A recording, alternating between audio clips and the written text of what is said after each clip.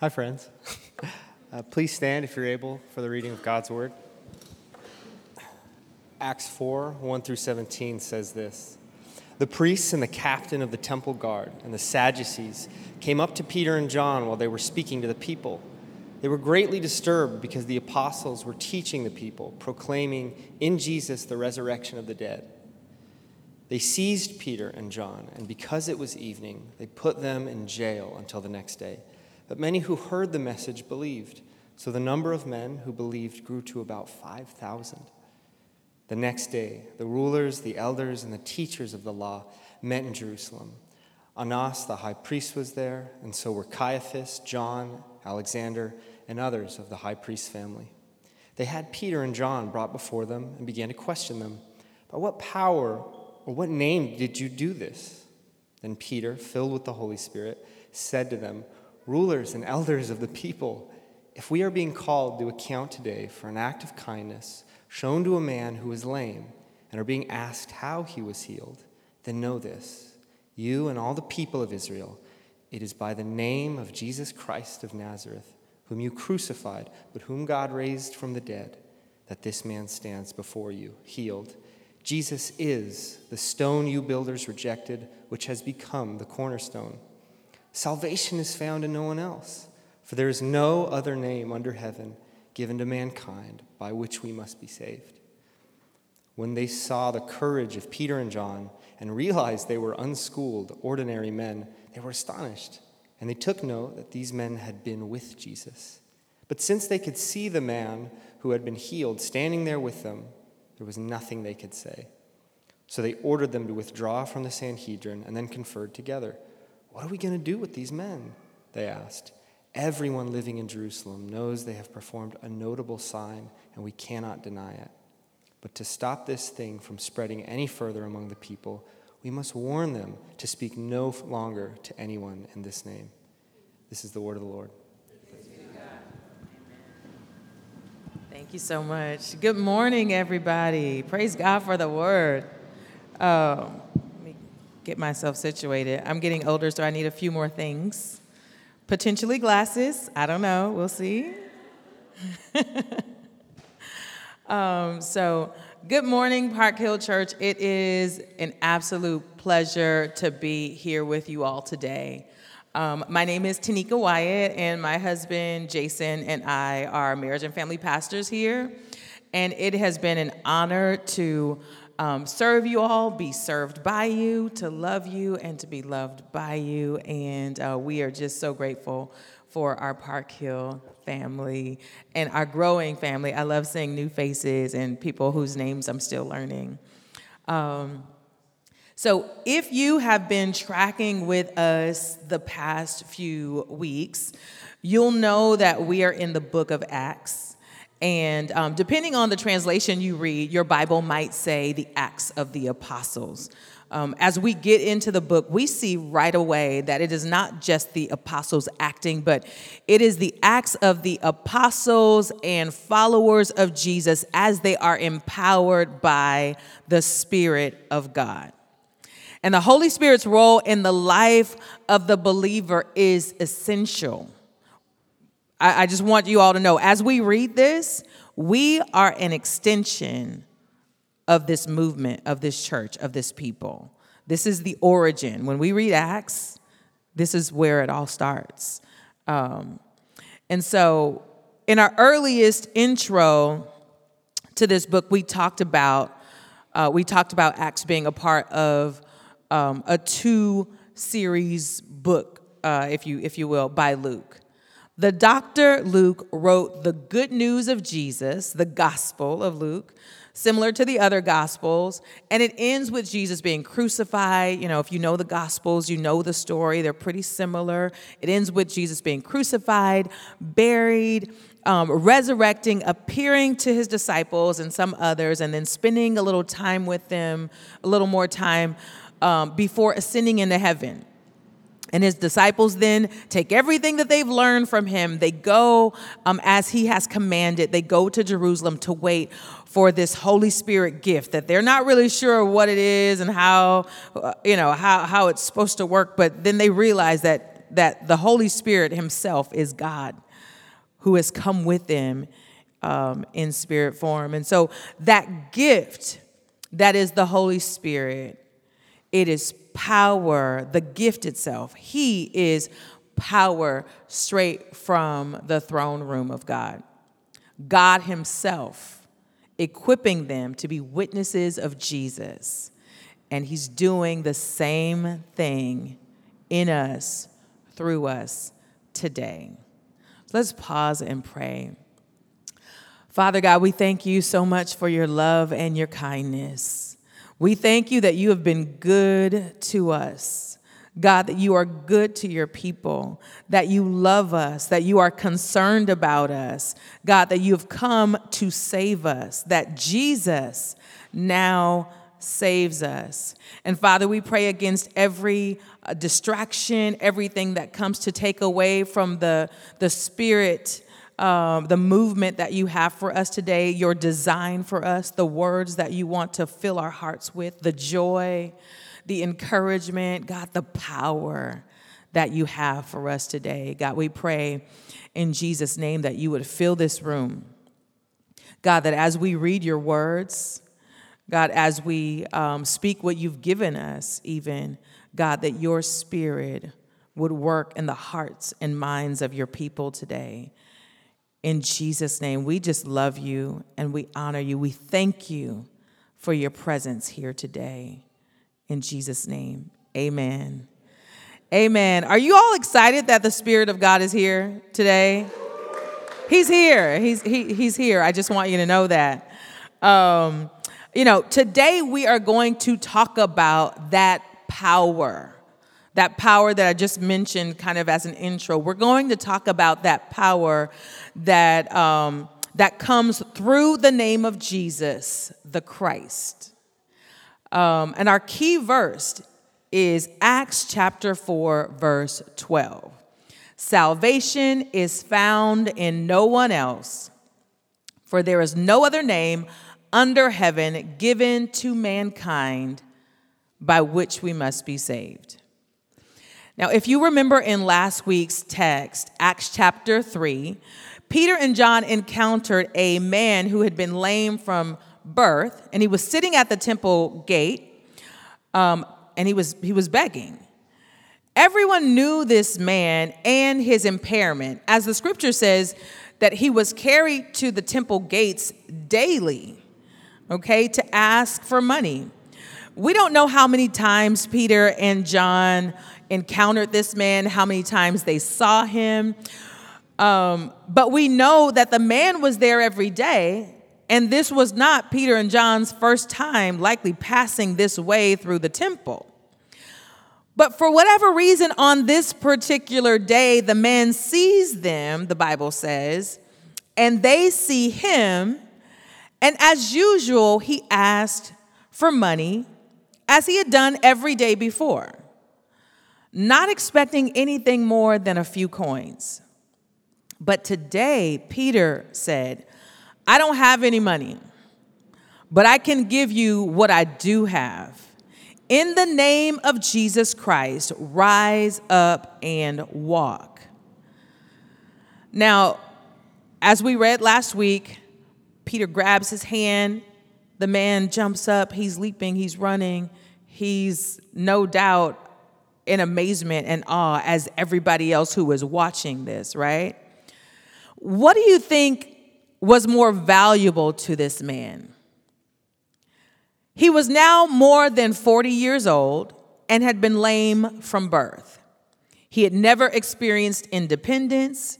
He could not support a family. His entire life, he had been carried from place to place, dependent on others for income, relegated to a low social status, you name it.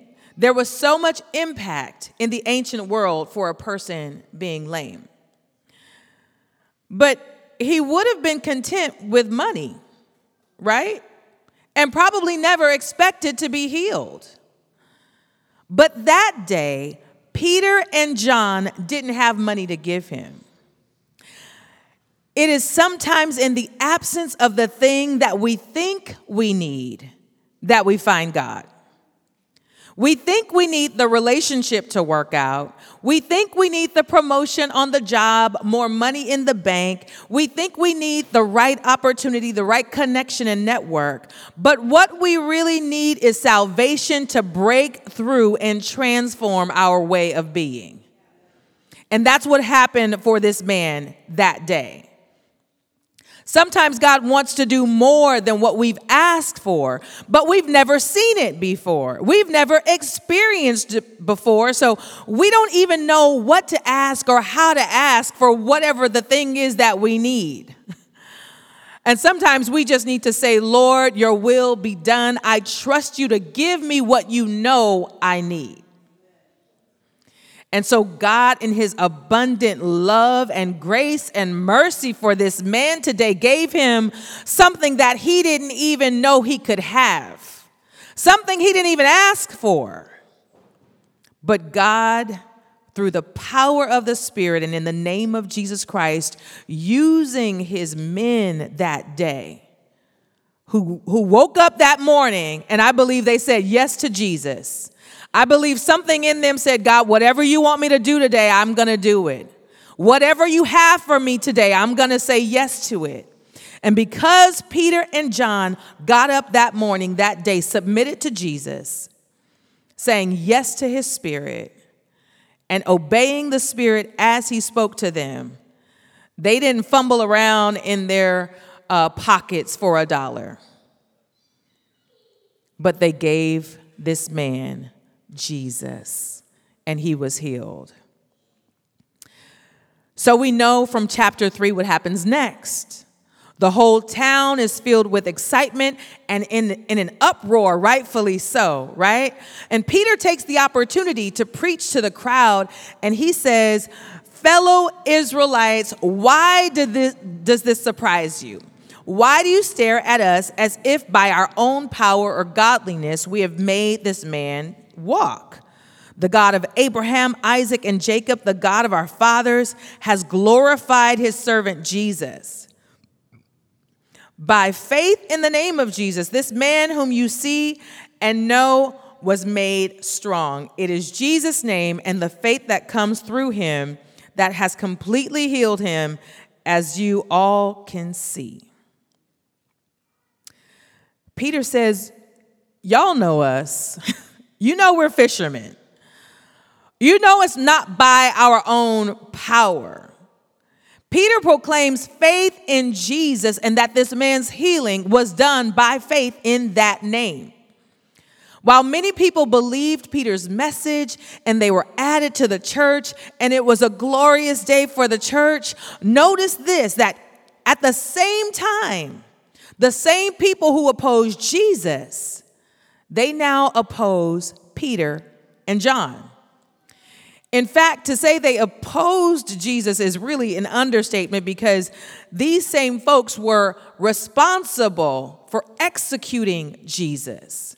You might recognize some of these names, Annas and Caiaphas, in the text from earlier Gospels. These men were part of the Sanhedrin, and they were responsible for executing Jesus. And now they have Peter and John in their grips, and they've cornered them to interrogate them about what just happened. And that brings us to chapter 4, where we are today. The religious leaders, elders, and teachers of the law ask them in verse 7, by what power or what name did you do this? They had no concern about the man's livelihood and how this impacted him. They didn't talk much about that, if at all. They went right to, how are you doing this? By whose power was this man healed? How can this be? And I want you to notice that in this text, it's not a matter of if, but how. Maybe you heard last week's teaching, does God still heal today?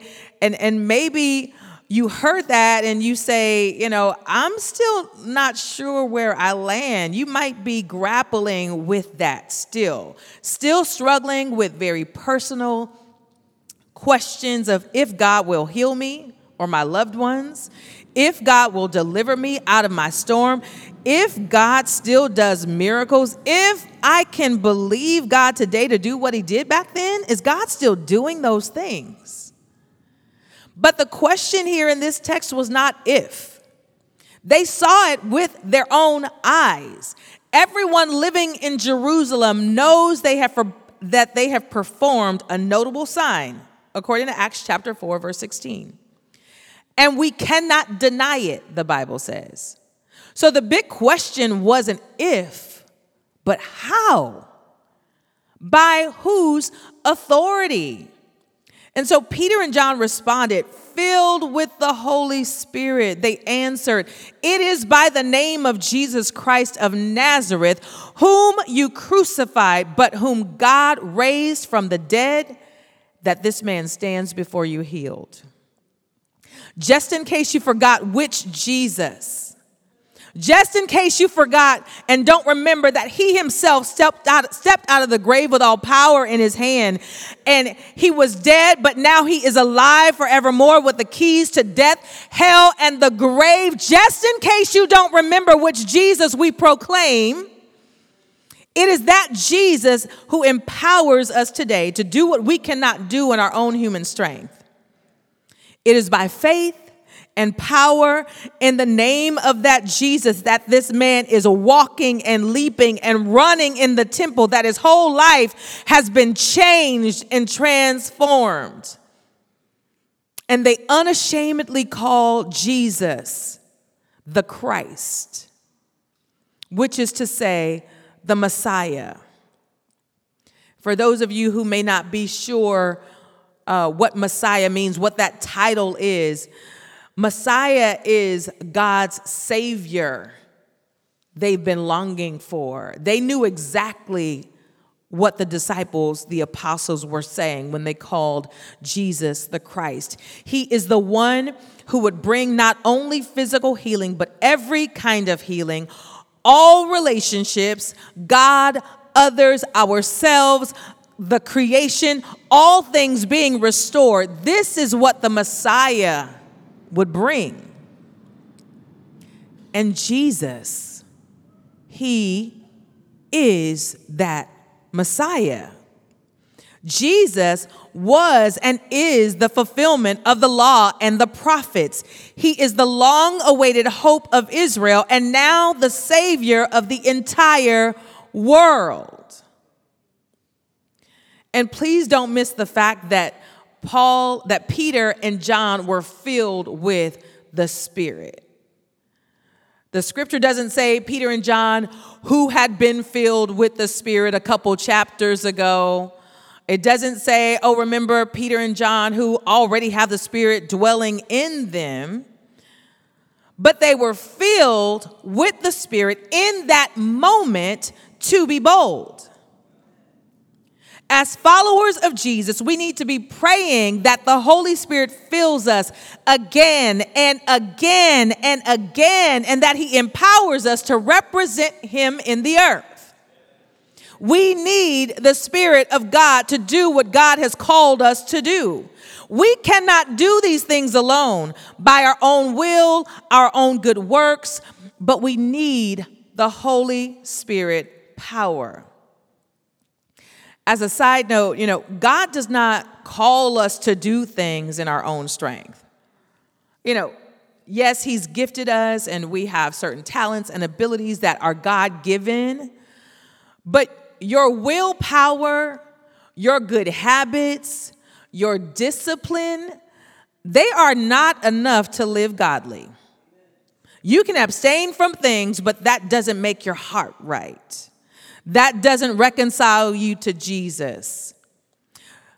Your willpower, good habits, discipline, they cannot make you holy. You need the power of the Holy Spirit. So they tell these leaders that Jesus is the stone you builders rejected, and he has become the cornerstone. This was not just them quoting Isaiah. It was not a generic statement or an all-inclusive general you know how we say you people. This was very specific. The people that they are addressing, these folks standing right in front of them, they are the ones who rejected and demanded that Jesus be executed. But God had the cross as a part of his plan. And he raised up Jesus, his son, so that he would become the chief cornerstone, the foundation of our faith, and the firstborn of the dead. This is not the first time we're hearing this quote from Isaiah in the New Testament. Jesus mentioned it in Matthew 21, 42 through 45, referencing himself. And then Peter says more about this in his letter. Remember, Peter is the one responding. And so we have Peter's letters later on in the New Testament. And so in 1 Peter 2, verses 6 through 8, for in Scripture it says, "See, I lay a stone in Zion, a chosen and precious cornerstone, and the one who trusts in him will never be put to shame. Now to you who believe, this stone is precious. But to those who do not believe, the stone the builders rejected has become the cornerstone, and a stone that causes people to stumble, and a rock that causes them to fall. They stumble because they disobey the message, which is also what they were destined for."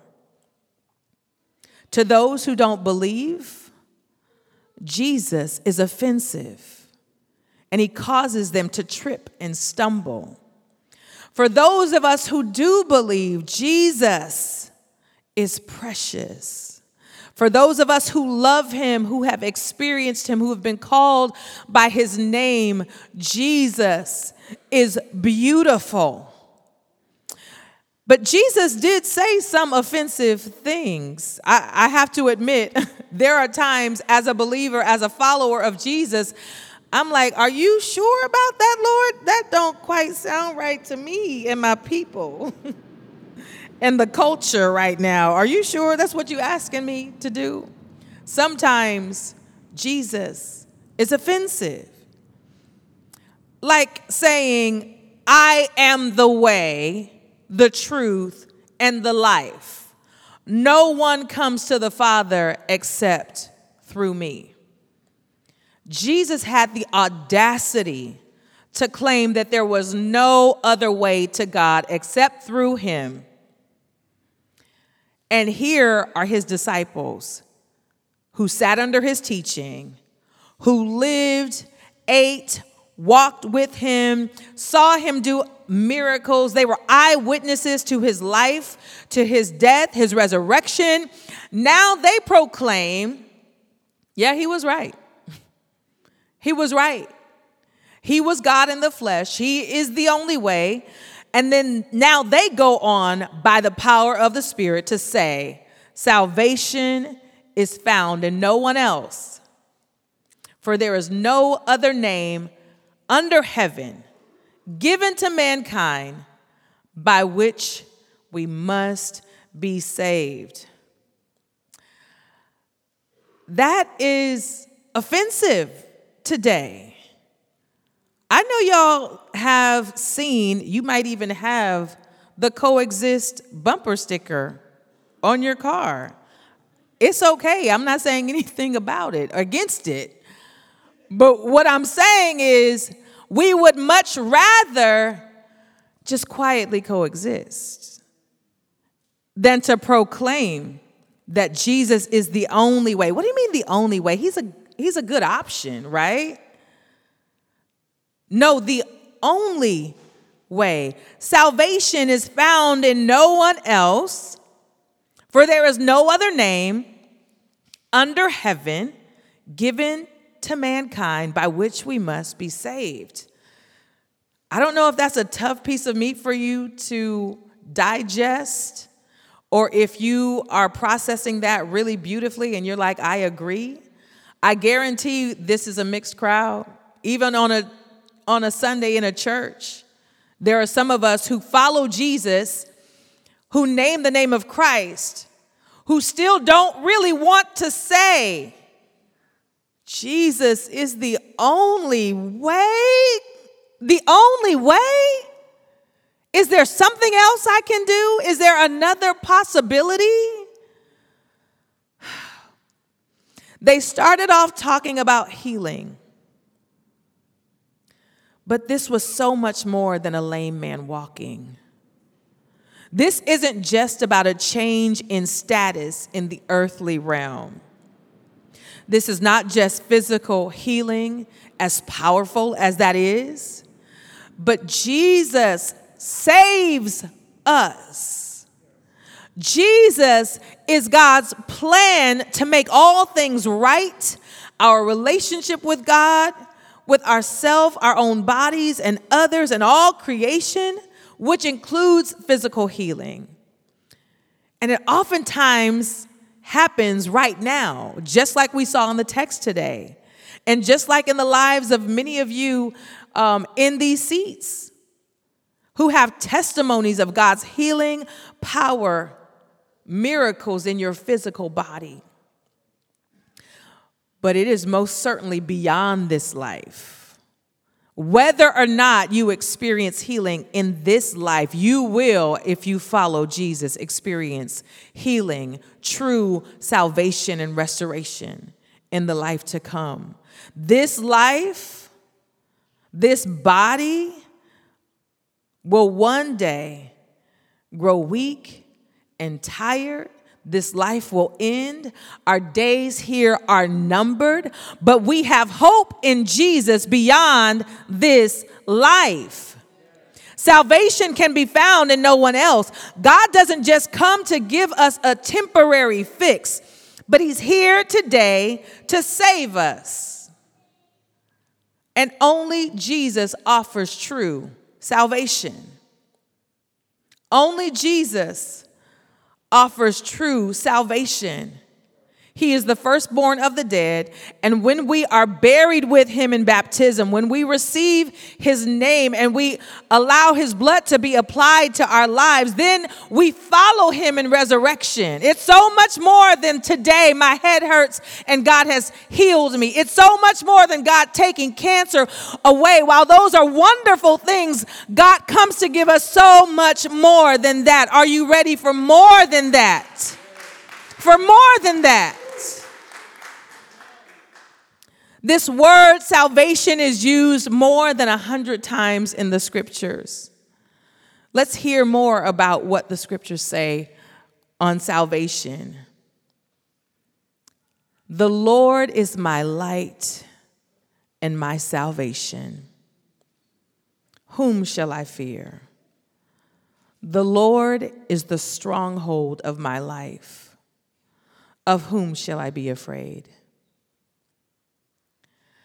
And if you want to, I don't mind you maybe even just closing your eyes and listen to the words of the scriptures, several Psalms, Old and New Testament. Meditate on these words. Let them resonate with you. Feel these words in your heart and in your mind. With long life, I will satisfy him and show him my salvation. That's by Jesus, the Messiah. Come, let us sing for the joy to the Lord. Come, let us sing for joy to the Lord. Let us shout aloud to the rock of our salvation. Thank you, Jesus, for bringing that salvation. The Lord is my strength and my defense. He has become my salvation. Thank you, Jesus, for being that salvation. Surely God is my salvation. I will trust and not be afraid. The Lord himself is my strength and my defense. He has become my salvation. Thank you, Jesus, for being that salvation. It is too small a thing for you to be my servant, to restore the tribes of Jacob and bring back those of Israel I have kept. I will also make you a light for the Gentiles, that my salvation may reach to the ends of the earth. Thank you, Jesus, for being my salvation. Because not everybody was included in the eyes and plans of people. Thank you, Jesus, that you thought of me, that you considered me in your plan of salvation. As it is written in the book of the words of Isaiah the prophet, a voice of one calling in the wilderness, prepare the way of the Lord, make straight paths for him. Every valley shall be filled in, every mountain and hill made low. The crooked roads shall become straight, the rough ways smooth, and all people will see God's salvation. Thank you, Jesus, for becoming my salvation. And this last verse is the words, they are the words of Jesus. I give them eternal life, and they shall never perish. No one will snatch them out of my hand. Thank you, Jesus. Thank you, Jesus, that you have become our salvation. Salvation brings healing and so much more. Healing is only a byproduct of salvation. Salvation, our rescue, our reconciliation with God, our living eternally with him forever and ever. That is the end game. Salvation is the end game. And as the disciples proclaimed Jesus' name with power and authority, these religious leaders recognize this spirit, because remember, they've encountered Jesus before. They've been here before. They recognize this spirit. And although these men, Peter and John and many others, were uneducated, ordinary people, they recognized that they must have been with Jesus. They were beginning to talk like him. They started sounding like him. They started using the same words that he used. They acted like him. They began to do what Jesus did. They must have been with Jesus. To impact our world, we must be with Jesus. We must be filled with the Spirit. We must become like him and do what he did. I know this is not unfamiliar territory to us at Park Hill, that we aim to be with Jesus, become like Jesus, and do what Jesus did. And let me tell you, it only happens by the power of the Holy Spirit. And we're praying today. It's no secret. We're going to get to a prayer movement, and we believe that God is going to fill us again with his Spirit. We're praying now that God would empower us to do what he did, to be like him, to be with him, and to do what he did. What do you believe about Jesus? Is he a stumbling block for you? Are you offended by him? Or is he precious to you? Is there something in the way of your relationship with him? Or has his salvation become irresistible to you? Are you certain about salvation in Jesus alone, or are you still doubting, maybe have some questions? Is there something else or someone else that you're trusting for abundant life? Is there a substance that you're trusting in for peace? Is there a person that you cannot be without? Is there an idol that you have put above your devotion to God and your relationship with him? Or have you said yes to Jesus, trusting that he is the only way? Again, I know we're all over the room. We're all over the gamut. We might feel like we're a little bit of both. Like, God, I trust you, but I don't always know how. I want to believe, but help my unbelief. I trusted you in that moment, but this is a new moment. I've never been here before. This is weird. It's strange. God, are you in this? Are you leading me? Are you with me? Have you forsaken me? Have you abandoned me? Have you forgotten about me? I want to encourage you that it is by the power of God's Spirit. That's why we pray daily, God, fill me again. I need to be renewed again. I cannot live on yesterday's testimony and story. Last Sunday was great. I got healing at the altar. God has done some things in my life and my relationship, but today somehow is a new day and I need you again. I need new mercies again. Good news, great is God's faithfulness. He gives new mercies every morning. New mercies every morning. He has a fresh wind ready and waiting for you every day. The Spirit cannot be exhausted. I know you might have used up a lot of it last week. You might have spent a lot of time with Jesus last week and the Spirit was really moving and you're like, man, that was great. I really needed that. Thank you, Holy Spirit. He'll do it again. He's here again.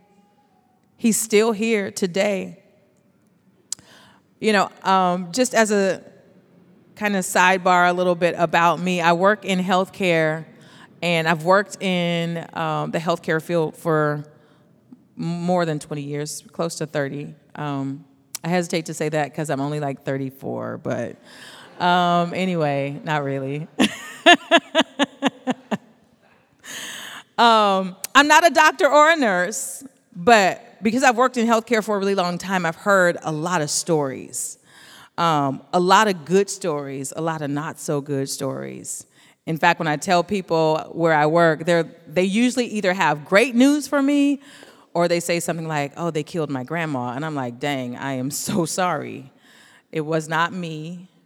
And I pray that she knew Jesus. I mean, it's amazing what happens at Corner Bakery at lunchtime. But anyway, there are a lot of good people, phenomenal doctors, nurses, scientists, and researchers who are doing great work.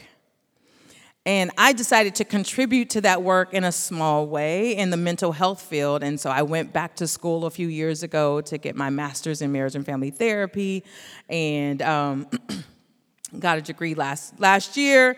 And I was working. Thank you.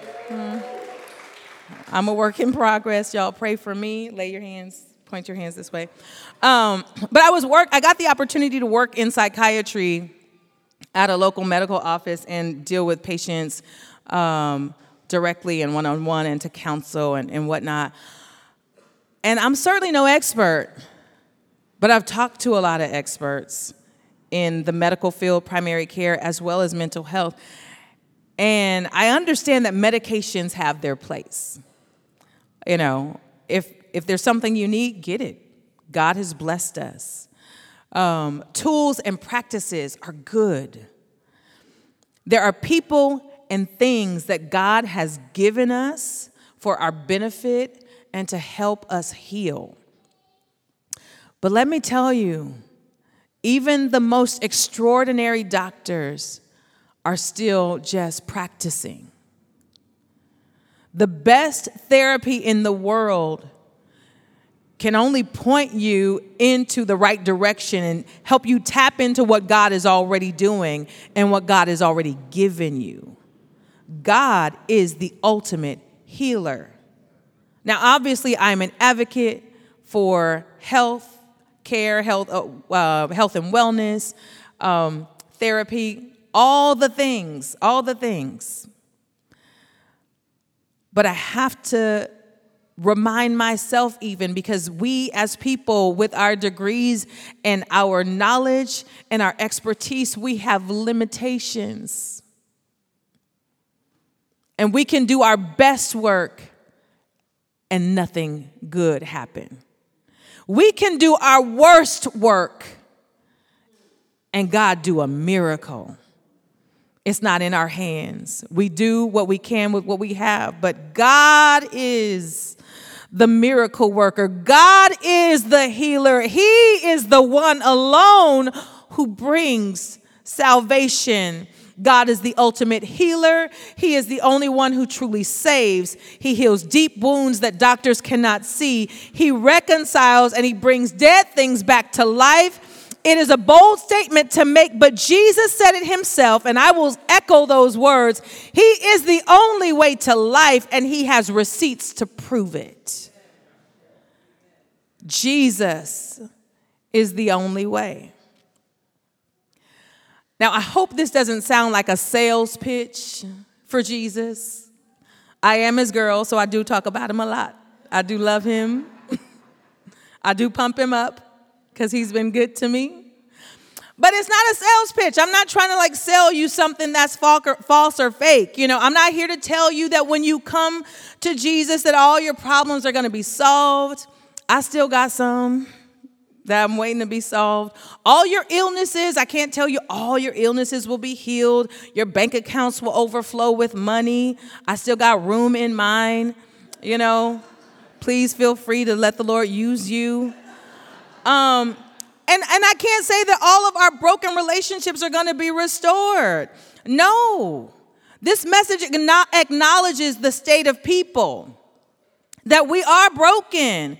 We are hurting. We mess up daily.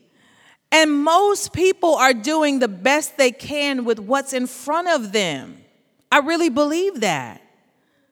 No doubt there were many others who were sick and lame around the temple that day that man was healed. They witnessed this man's healing, and I'm pretty sure some of them wondered, well, why not me? Why didn't they do that for me? I've asked them for money and they gave me coins. Why not me? Or when? When will it be me? Maybe I'll go to the gate at that same place next time.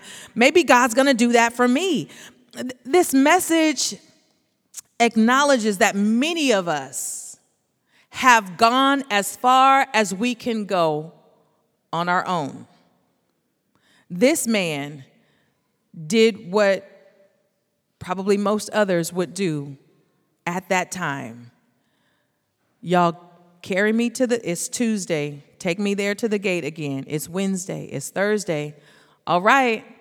It's the Sabbath. Y'all carry me to the gate. That's all I can do. That's all that is expected of me as a lame man. Let me see what can happen as I ask for money. This is what I do. He didn't expect much more than that. We've stopped, many of us have gone as far as we can go on our own, and we've stopped in front of the temple gates. We haven't gone in because we can't. We have no access.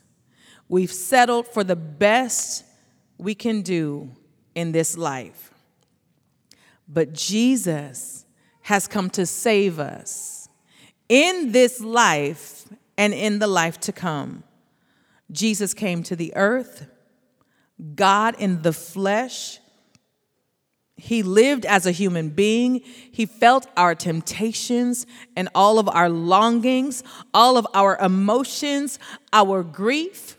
He taught us how to live. He showed us the way to eternal life. Then he was crucified because he disrupted people's plans. They didn't like his messages because they didn't fit neatly into their boxes. But that was all part of God's plan for Jesus to die, taking on the sins of the world. What had been done and what would be done. What you and I did just a few minutes ago, earlier this morning or yesterday, the sins that we have committed. He took the weight of all of those things with him to the cross. He died. He was buried. And then he rose again.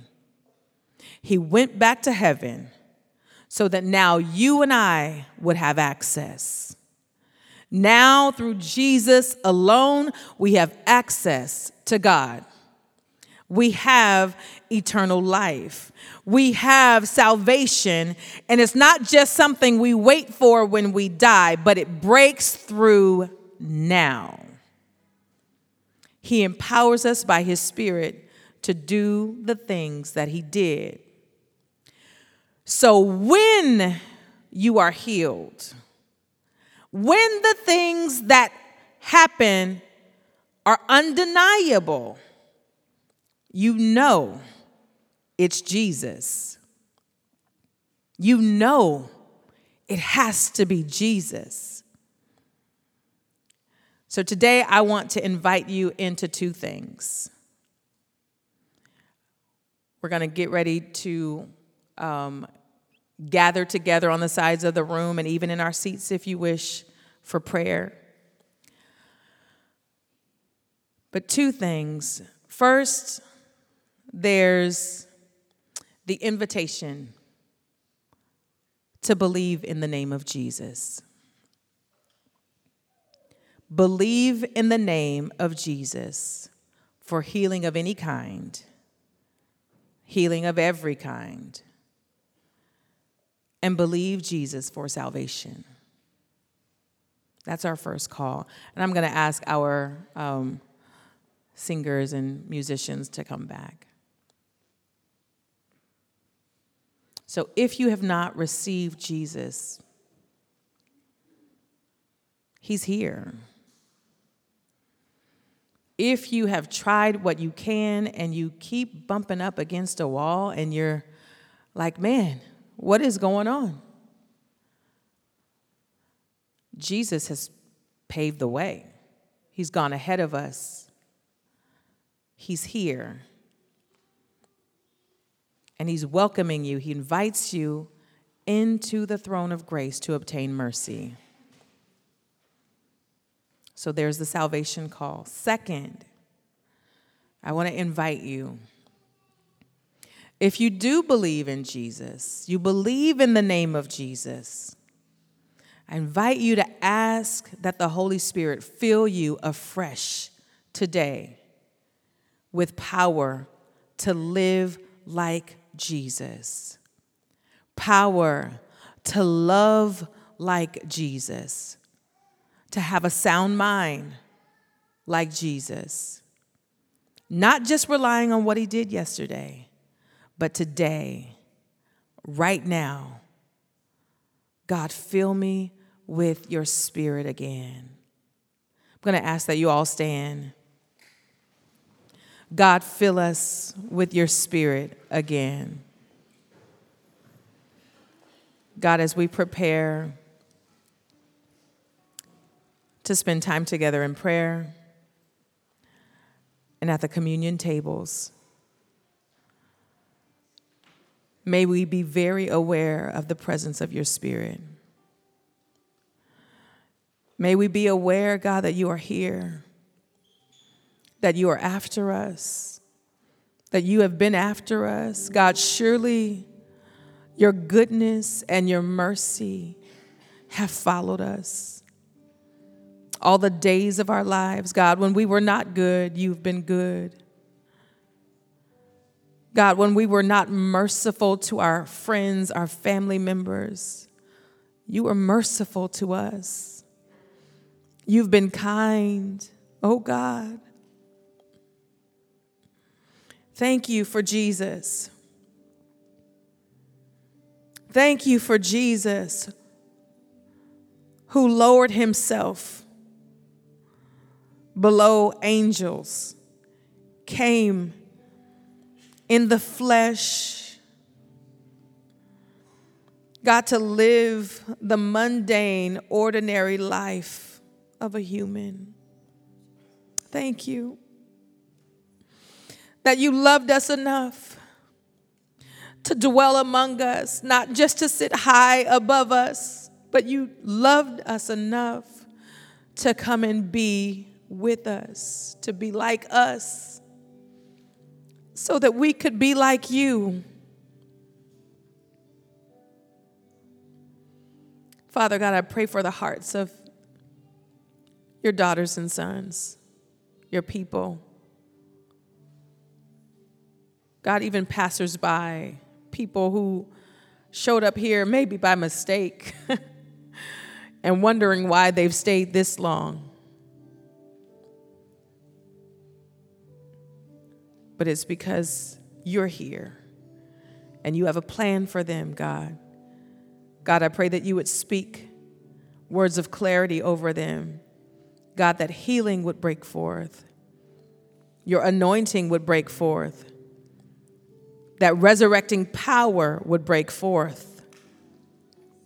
In the name of Jesus, God, have your way in your people. We love you. We love you. We love you. We love you. We love you. And we thank you. God, we thank you. We thank you. We thank you. We thank you. Thank you. Amen.